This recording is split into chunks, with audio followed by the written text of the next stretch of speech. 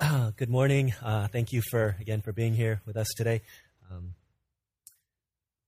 Yesterday, as if you were here for the announcements, you heard we mentioned that we had a burial service for one of our brothers who joined the church glorious, triumphant, as Tico Kim went home to be with the Lord a couple weeks back. And as I was there at that service, I think I, as well as maybe a lot of us who were there, that of our minds, thoughts gravitated towards thinking about eternity and thinking about heaven. I know mine did, and throughout the past couple weeks, several times, I've thought about what heaven was going to be like.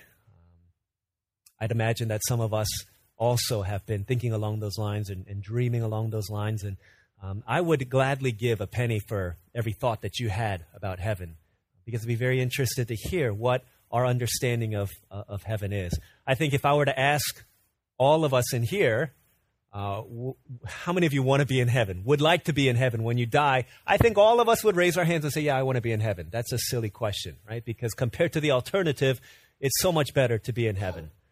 If I were to ask a follow-up question, though, and say, hey, if you could be in heaven tomorrow, like a bus is going to heaven tomorrow, and we're taking people on, there's a bunch of empty seats for all of us to go. If you want to go to heaven tomorrow, I'm not sure how many of us would be so eager to go. And I wonder why that is. I wonder because I remember singing this song when I was in high school at my church. You might have sang it before. It goes, Jesus is coming back to stay. Could be any time of day. Jesus is coming back, I know, because the Holy Spirit told me so. Anyone sing this song? Okay. And I remember we would sing this song. We'd sing it really loud. And I had a youth pastor at the time. And after we would sing that song, he would get up to share the word, and he would say something like, I don't want Jesus to come back yet because I'm not married, and I want to get married. I want to experience all of that joy. And we would all laugh at him and say, ah, ha, ha, ha, ha. That's so funny. But I wonder, thinking back to it now, if there was some truth to what he was saying. Is it possible that we don't long for heaven because we don't really understand how glorious heaven is going to be? And is it possible that the reason why we want to delay the second coming of Jesus and delay our entrance into heaven is because we don't really think it's all that great? Could it be that the teaching that we've received about heaven from books or from angels and demons or from wherever it is that we've read hasn't really painted an adequate picture of our eternal home for those who believe in Jesus Christ? Isaac Asimov, he's a science fiction writer. This is what he said. He said, for all of the tortures of hell, I think the boredom of heaven would be far worse.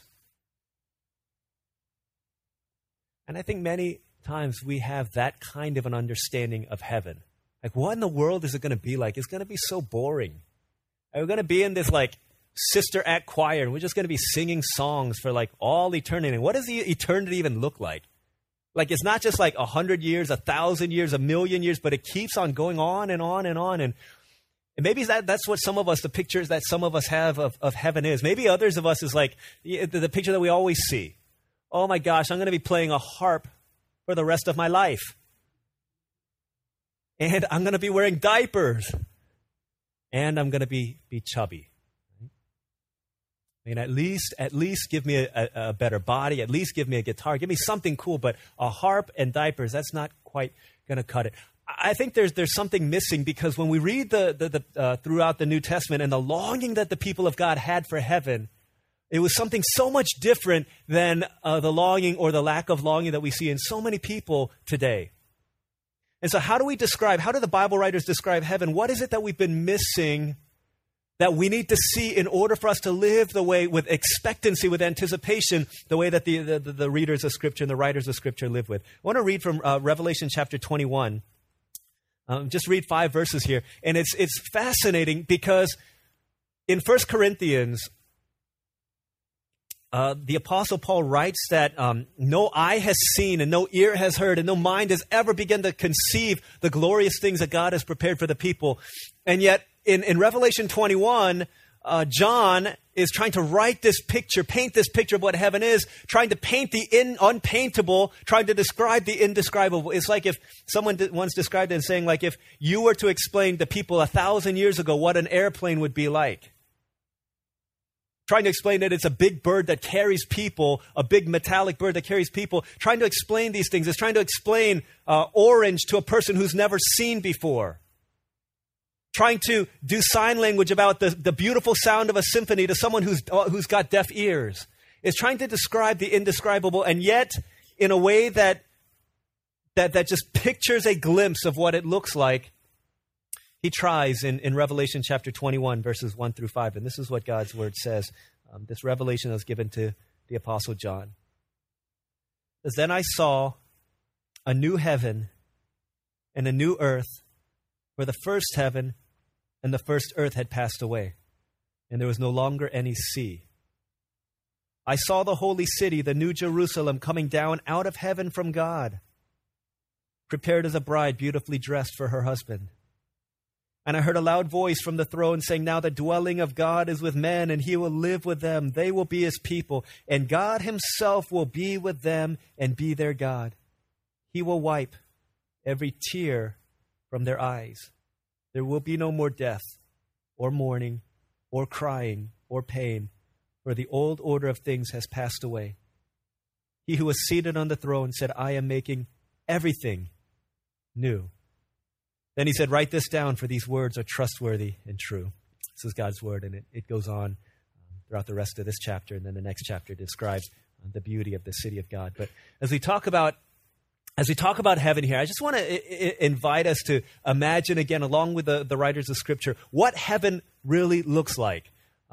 As opposed to the views that we have of this like boring place to go, and there's nothing, it's just going to be terrible, and if all my buddies are going to be in hell, I'd rather be there, and all this stuff that we hear people say, to envision and to imagine and to dream of what heaven could be like. And according to this, I just want to pull out three things. One, I want to talk about what's not in heaven. And two, I want to talk about what's new in heaven. And then last thing I want to say is what is the best thing about heaven. And as we do, I pray that it would stir up a longing in your heart for our home eternal for those who believe. But the first thing is, what's not going to be in heaven? You remember John, he's writing this revelation. They tried to get rid of him. They tried to kill him and all these things. They tried to drown him in burning oil, but he wouldn't die. So they just sent him off to an island, exiled on this island of Patmos. And as he's there, he has this vision, this revelation that God gives to him that he writes down in these 22 chapters here in the book of Revelation. But as he's there on the island of Patmos, he's in exile, the first thing he sees, "Then I saw a new heaven and a new earth, for the first heaven and the first earth had passed away, and there was no longer any sea." The first thing that we see that there will not be in heaven is that there will be no sea. Like, what's the big deal about that? Well, here's the big deal. In those days, it meant a whole lot more when he says there will no longer be any sea. People who are reading it in those days, 100 AD, they're like, this is a place I want to be. Because in their understanding of the sea, you read this in Revelation 13 also, there's a beast that comes out of the sea. Their understanding of the sea is that this was a place of mystery. It was a dark place. It was a dangerous place. It was a scary place. And whenever someone thought of the sea in the time that John was writing, they thought of fear. They thought of terror. They thought of horror. When we were in Ecuador, a missionary named Chris Hoskins and I were walking through deep into the jungles of the Amazon. We saw this group of people who were digging for gold in kind of like the swampy area. And they were basically telling us that in the river, in the sea, there are a bunch of sea monsters that live there, and they eat people up. And they say, you shouldn't go, that's why you shouldn't go into the sea. That's the kind of picture that they have in the deep jungles of the Amazon of Ecuador. That's their view of the sea, and that's the picture that the people in John's day had of the sea. Was that there are things there that you don't want to go in there, like the Sea of Galilee with all of this turbulence and all of this turmoil and all of this fear and all this danger. And the first thing then the revelation that John sees about heaven is that in the new heaven and the earth, there's no more sea, there's no more danger. There's no more fear. There's nothing to be afraid of anymore. All of the things that torment your soul is no longer going to be there. Not only did the sea mean danger, but the other thing that it meant, especially as John is sitting here writing in this island, is that the sea is what separated him from every other relationship, from every human relationship. It's the sea that divides continents. It's the sea that creates countries and nations and islands. He's saying in that place, there will be no division amongst people anymore. In that place, our relationships with one another will be complete and they'll be pure and they'll be perfect. There'll be nothing that divides us, no fear that divides us, no animosity, no hatred. All of these things will be gone and we'll be living in complete and perfect harmony and community with each other. It says in that place there will be no more sea. There's no danger. There's no division. There's no destruction in that place. As I'm thinking about this is the kind of place that I want to be. The kind of place that I want to be. And I hope that's the kind of place that you want to be, because that's not what we see in this life. That's not what we see on this earth. In this earth, there's danger, there's division, there's destruction, there's death, there's all kinds of things like this. But he goes on and says what else there isn't in verse 4. It says, he will wipe every tear from their eyes. There will be no more death or mourning or crying or pain, for the old order of things has passed away. It says he will wipe every tear from their eyes. No more crying. I thought this week about what is it that makes people cry? What is it that makes me cry? I thought about some movies that have made me cry. Think about movies like A Beautiful Mind. I'm sorry, not A Beautiful Mind. Life is Beautiful. Beautiful Mind, weird. Life is Beautiful. I Am Sam. Letters from God. I think of movies that didn't make me cry, but may make you cry. Titanic. A Walk to Remember. Bambi. Godzilla. Some of y'all cry when you watch movies like these. But what is it about these movies that make us cry, that move us to tears? Granted, there are some tears, movies that make us cry because of joy and out of gratitude and out of the beauty of life. But there are other movies that make us cry because of the fallenness and the brokenness of life on planet Earth. You know what I'm talking about. When children get snatched from your arms. When life is taken far too soon, according to our estimation. When people get sick and die. When people who shouldn't experience pain. When crippling illness takes the life of someone that you love. When bad things happen to little children. Loss, pain, sickness, death. These things cause us to cry. Because there's a longing in our heart that knows that this isn't the way life is supposed to be. It's not the way that life is supposed to be. When we see injustice, when we see brokenness, when we see pain, things like this make us cry and they move us to tears. And what the author of Revelation is saying is that one day he will wipe every tear from the eyes of everyone who's there. I think this is like such a powerful image. If you've ever had tears wiped from your eyes, maybe not you, but maybe you've done that to somebody else. And a lot of times our daughter Manny starts crying. The only thing that can console the inconsolable child is her mom. And the sight of her mom being there, it just brings her a comfort and brings her a peace. And there'll be times where Manny will be crying for whatever reason, because for her it's the end of the world, because she has scraped her leg and she's got a little bruise there, or she's starting to bleed or something like that, or because she can't find her little stuffed animal dog and she's going crazy crying out for her mung mung, or because she wants to play really badly, wants to play with daddy's iPad, but daddy won't let her play with it, and she starts crying. In that moment, it's the end of the world for her. And she starts crying, and then she runs to her mom, and her mom picks her up, and Olivia picks her up, and she sees the tears, and she wipes the tears off of her cheeks. And then Manny, as soon as she does that, life is good and normal, and all that is wrong is made right again. And she puts her head down on her mom's shoulder, and she realizes that this is where I want to be. Everything that is wrong, in that moment when my tears have been wiped away, has been made right all over again. And when John is writing, he says there will be no more crying when we get to the other side. Because everything that causes crying, everything that causes us to cry, no mourning, no death, no pain, for the old order of things has passed away. When we get to that other side, when we get to the other side, we get to our heavenly home. That's what it's going to be like. I think every tear will be wiped away. And there will be no more ability for us to shed those tears, because all the things that produce those things in us, that cause those things in us, will no longer be. That's the kind of world that I want to be part of. That's the kind of place I want to be. And it may not be the kind of place that they talk about, that they show in pictures of heaven, but that's what the Bible says heaven is going to be like. All these things that there will no longer be ought to cause in us a longing for us to be in that place, because it's not what we see in this life. But I think we know this because we sang songs about this all the time. I know weeping, no mourning, and all of these things. I think we understand this, but let's keep moving and talk about what's going to be new when we get to that place. In verse 21, it says, "Then I saw a new heaven and a new earth, for the first heaven and the first earth had passed away, and there was no longer any sea. I saw the holy city, the new Jerusalem, coming down out of heaven from God, prepared as a bride beautifully dressed for her husband."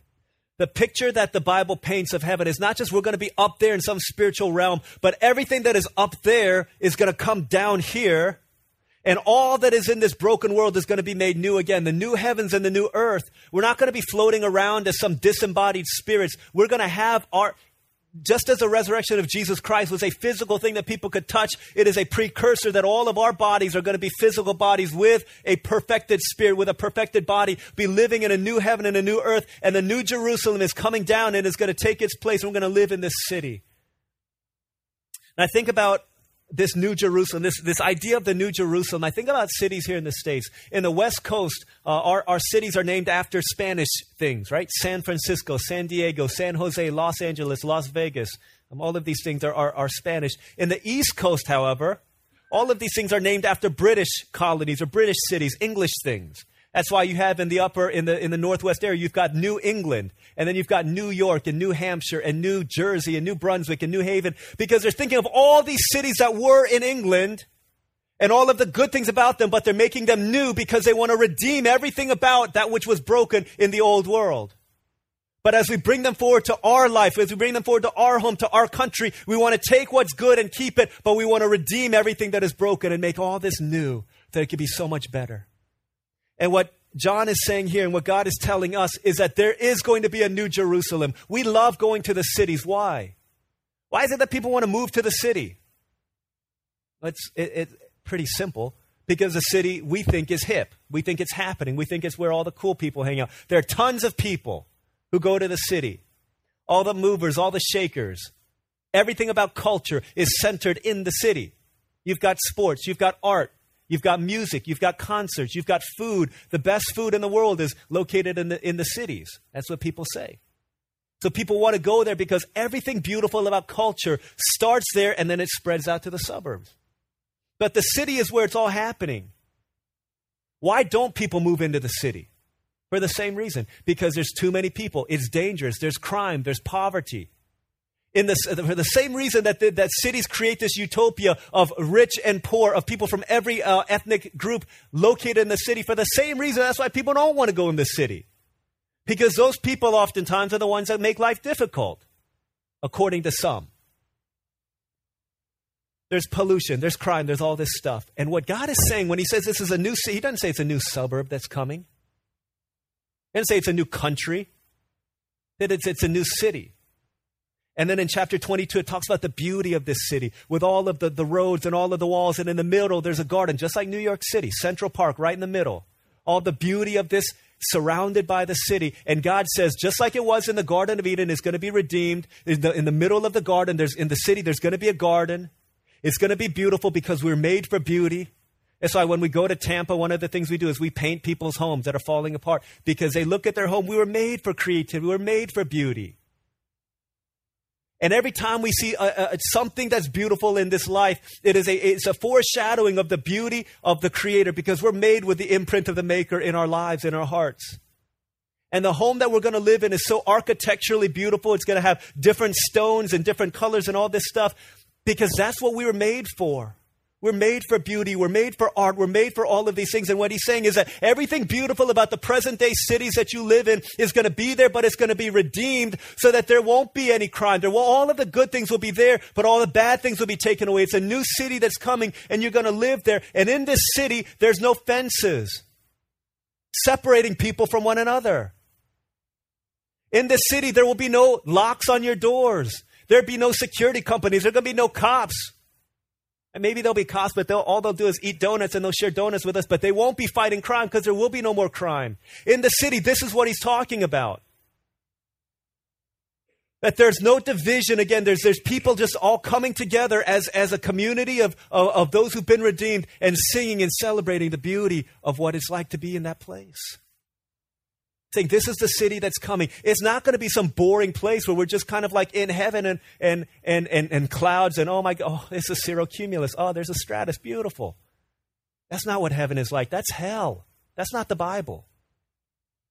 The Bible says a new heaven, a new earth is coming. There's a new Jerusalem that's coming. We're going to live in this place where everything beautiful about culture has been redeemed. It says this is your new Jerusalem. And there's going to be, in verse 5, he says, he was seated on the throne. He said, I am making everything new.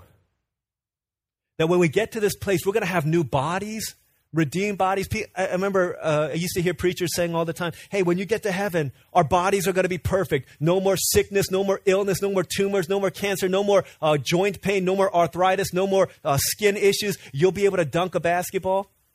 And I was like, that's not much different. I'm just kidding. But if you think about it, we have new bodies. But when I think about all that's going to be new, and let me read. This is beautiful. Tim Keller writes this about Johnny Erickson Tada in one of his new books called The King's Cross. I've talked about her before. When she was 17 years old, she went diving into a lake, into a pond, and she hit her head on the bottom, and she became a quadriplegic, paralyzed from the neck down, couldn't feel anything.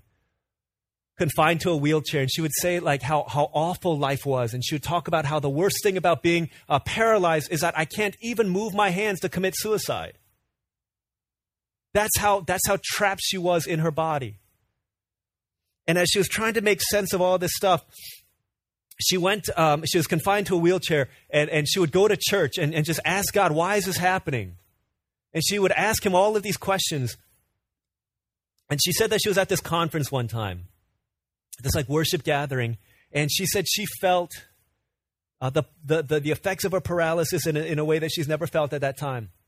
Said as they were in this place, in this conference worshiping, the worship leader, the speaker said, if we could all get down on our knees now and just pray to God. And everyone got down on their knees but her, and being in a wheelchair, not only did she stand out for not kneeling, but she was taller than everybody else at that point. And she was sitting in that place. And she said, in that place, I began to cry. Said, not, let me read what she said. Not tears of self-pity, but tears because of the sight of hundreds of people on their knees before God was so beautiful.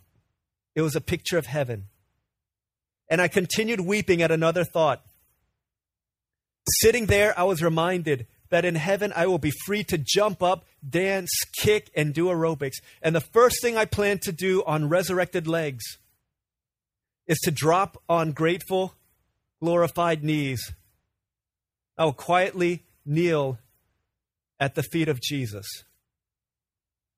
And I with shriveled, bent fingers, atrophied muscles, twisted knees, no feeling from the shoulders down, will one day have a new body, light, bright, and clothed in righteousness, powerful and dazzling. That's our hope, people of God, that will one day be. That one day, He will restore everything that sin has taken from our lives. And one day He will replay the thousands of symphonies that have fallen on deaf ears. And one day he will paint 1,000,000 sunsets that have been blinded to eyes that could not see. And one day he will restore everything that was lost and everything that was broken and everything that has been taken by the effects of sin. And he's going to restore all that. And he will make everything new in us. Those who've never jumped before will jump for joy. Those who've never danced before will dance an undignified dance. Those who've never done these things on earth will one day be able to do them in the new heavens and the new earth. He's saying this is our home. This is the home of those who believe in him. The last thing that we see as we think about all of these things, that's not even the best thing about heaven. We haven't even gotten to that place yet. I was thinking this week, I got an email from Vaughn Pack. He's the father of Victor, who 2 years ago passed away because of cancer. And he was sending an email as he'd been following what had been going on with Tico. And he just wrote this email of condolences and sympathy. And the last line that he wrote said, "I'm sure that Victor was there to greet Tico as he entered into heaven." And I was thinking about what that would be like. I was thinking about what that would be like when we get to that side and we see Tico. And I was just kind of imagining and playing out in my mind a bunch of different scenarios of what that would look like. I think, he would have that same big smile on his face and that same excitement, and he would welcome us in and he would give us a big hug, and then he would be so eager to show us the things that he's seen there. I don't know what exactly it's going to look like, but I think about what that day is going to be like. I think about what it's going to be like when we see our loved ones, when we see people like Victor, when you see loved ones who've gone before you. When you see those people that you never knew who are praying for you. Or when you see people face to face and we stand in that place of beauty where there's no more division, where there's no more sin dividing us one from another. We think about the people that we never imagined would ever be there in that place, and they're there and we're just celebrating with them in glory. We think about people that we saw in Ecuador that never gave their lives to Christ in that moment, but then we see them there and we see them with just huge smiles on their faces because they're realizing what we talked about, what we went to the mission field for was real and was true, and they're realizing, they're seeing that and they're celebrating, they're thanking us for what we did in giving ourselves to them. See people from the Dominican Republic. You see people in North Korea, people at the bakery that you visited, that you see there, and they're there in glory. You see people that you never knew even gave their lives to Jesus, people that went on before you, and you're like, I hope, and I hope, and I hope, but you just don't know, and when you get there, you see them. And I think about the glory that's going to be there. I think about the reward that's going to be there. I think about the beauty as we walk the streets of gold, but even that doesn't even pale. That pales in comparison with the greatest thing. When we with the ransomed in glory, his face I at last shall see, will be my joy through the ages to sing of his love for me. I think this is the best thing about heaven, guys. When we see our Jesus face to face, and we see that everything that we did in this life, all the sacrifice and all the times we felt like we were a kernel of wheat that fell to the ground and died. We get to that place, we're going to see that it was all worth it. That there's no longer any need to hold on a little bit longer. No longer any need for us to just cling a little bit more, and it's all going to be done. And he's going to be the one that's going to wipe every tear from our eyes. And we stand before him and we hold his nail-pierced hands and we see the one who died for us. This is why we live. This is what heaven is all about. It's not about all these things that when I come home from work or come home from a meeting and I see my daughter, Manny, or I see Olivia, and sometimes the other day I brought home a bag. It said 4 Rivers on it. And Olivia's like, what's in the bag? I was like, oh, it's just some books that I brought home to read. Like, oh. Well, sometimes I bring home some food for her, leftovers from lunch or something, or bring a little something home, bring home an iPad, and Manny comes running to it. And they love the fact that I'm home because I can give them these things. But If I were to ever say one day, hey, here's my iPad, here's the food, here is 4 Rivers, and here's a gift that I got for you. You can have it all you want, but I won't be coming this way anymore. You think they'd be satisfied with that? And when we get to the other side, we get to heaven, God is going to have all of these things that he gives to us. But if he's not there, guys, then I'd rather not be there. If he's not there, then what point is there for us to be there? Because he's a reason we live. And at the end of the book of Revelation, in verse 20 of chapter 22, as he who testifies to these things says, yes, I am coming soon. And the response of John was, amen, come, Lord Jesus. And the last note of the Bible says, the grace of the Lord Jesus be with God's people. Amen. How can we get to that place? I think the note from beginning to end of the Bible is that there is a outpouring of grace to the undeserving. That we don't get to heaven because we're good, guys. We don't get to heaven because we've been to church or because the last 10 years of our lives we cleaned up ourselves and we went to church every day. That's not why we're in heaven. Hebrews chapter 12 tells us that Jesus Christ was crucified outside of the city of Jerusalem. He was crucified outside the city, taking our sin upon himself. He was rejected from the city so that we could be brought into the new Jerusalem, so that we could be brought into the new city of God. It's not by anything that we can do, but it's only because of grace, and grace drips from the pages of Scripture from the beginning to the end. And the last note that we find is it's only by grace. And when we get to that place, guys, we'll realize that it's so not about us. It's so not about us. What could we have ever done to deserve what we see on the other side? We realize that it was sheer, utter, total, amazing grace. And we'll be so shocked that we could stand in that place at all. Let's pray.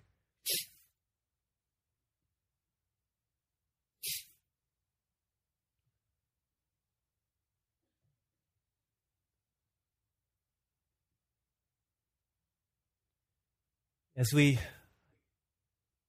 respond to the word of the Lord, guys, I want to really encourage you to think through what our eternal home will be like.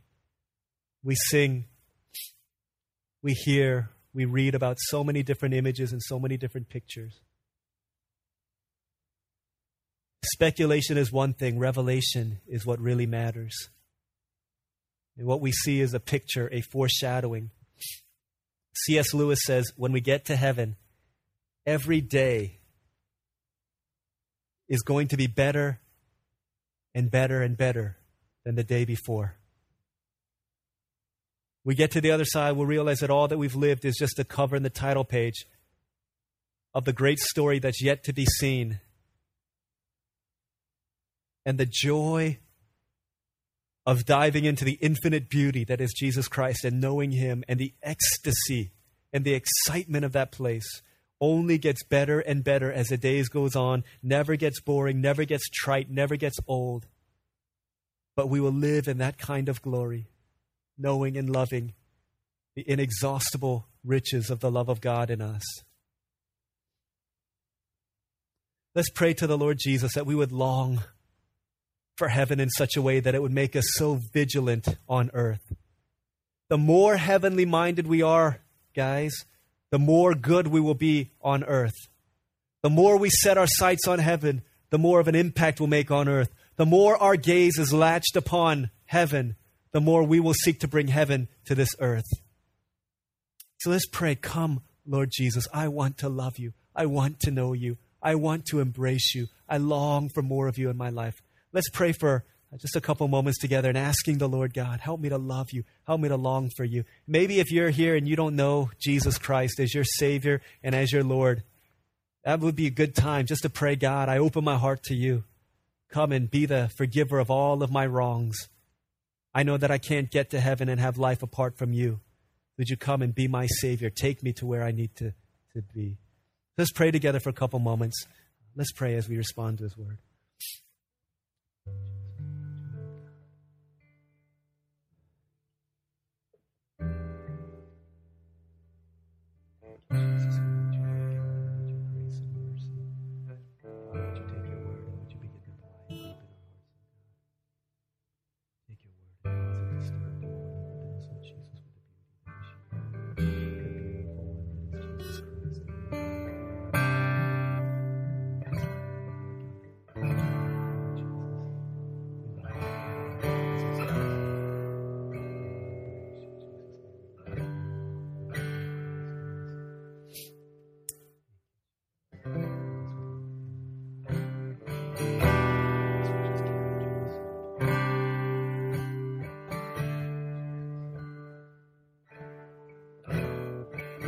Father in heaven, thank you that though no eye has seen and no mind has heard and no ear has heard and no mind has ever begun to conceive the glorious things that you've prepared for those who love you. Thank you that you've given us a glimpse that gives us enough of a picture to begin with, and to know that this is a place that we long to be.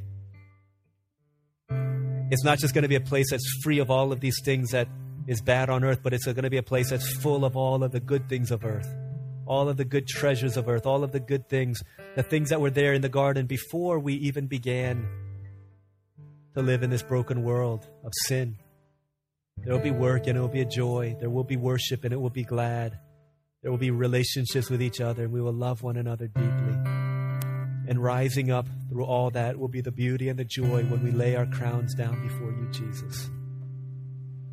We see the author and the perfecter, the Alpha and the Omega, the beautiful one. Give us a glimpse of yourself.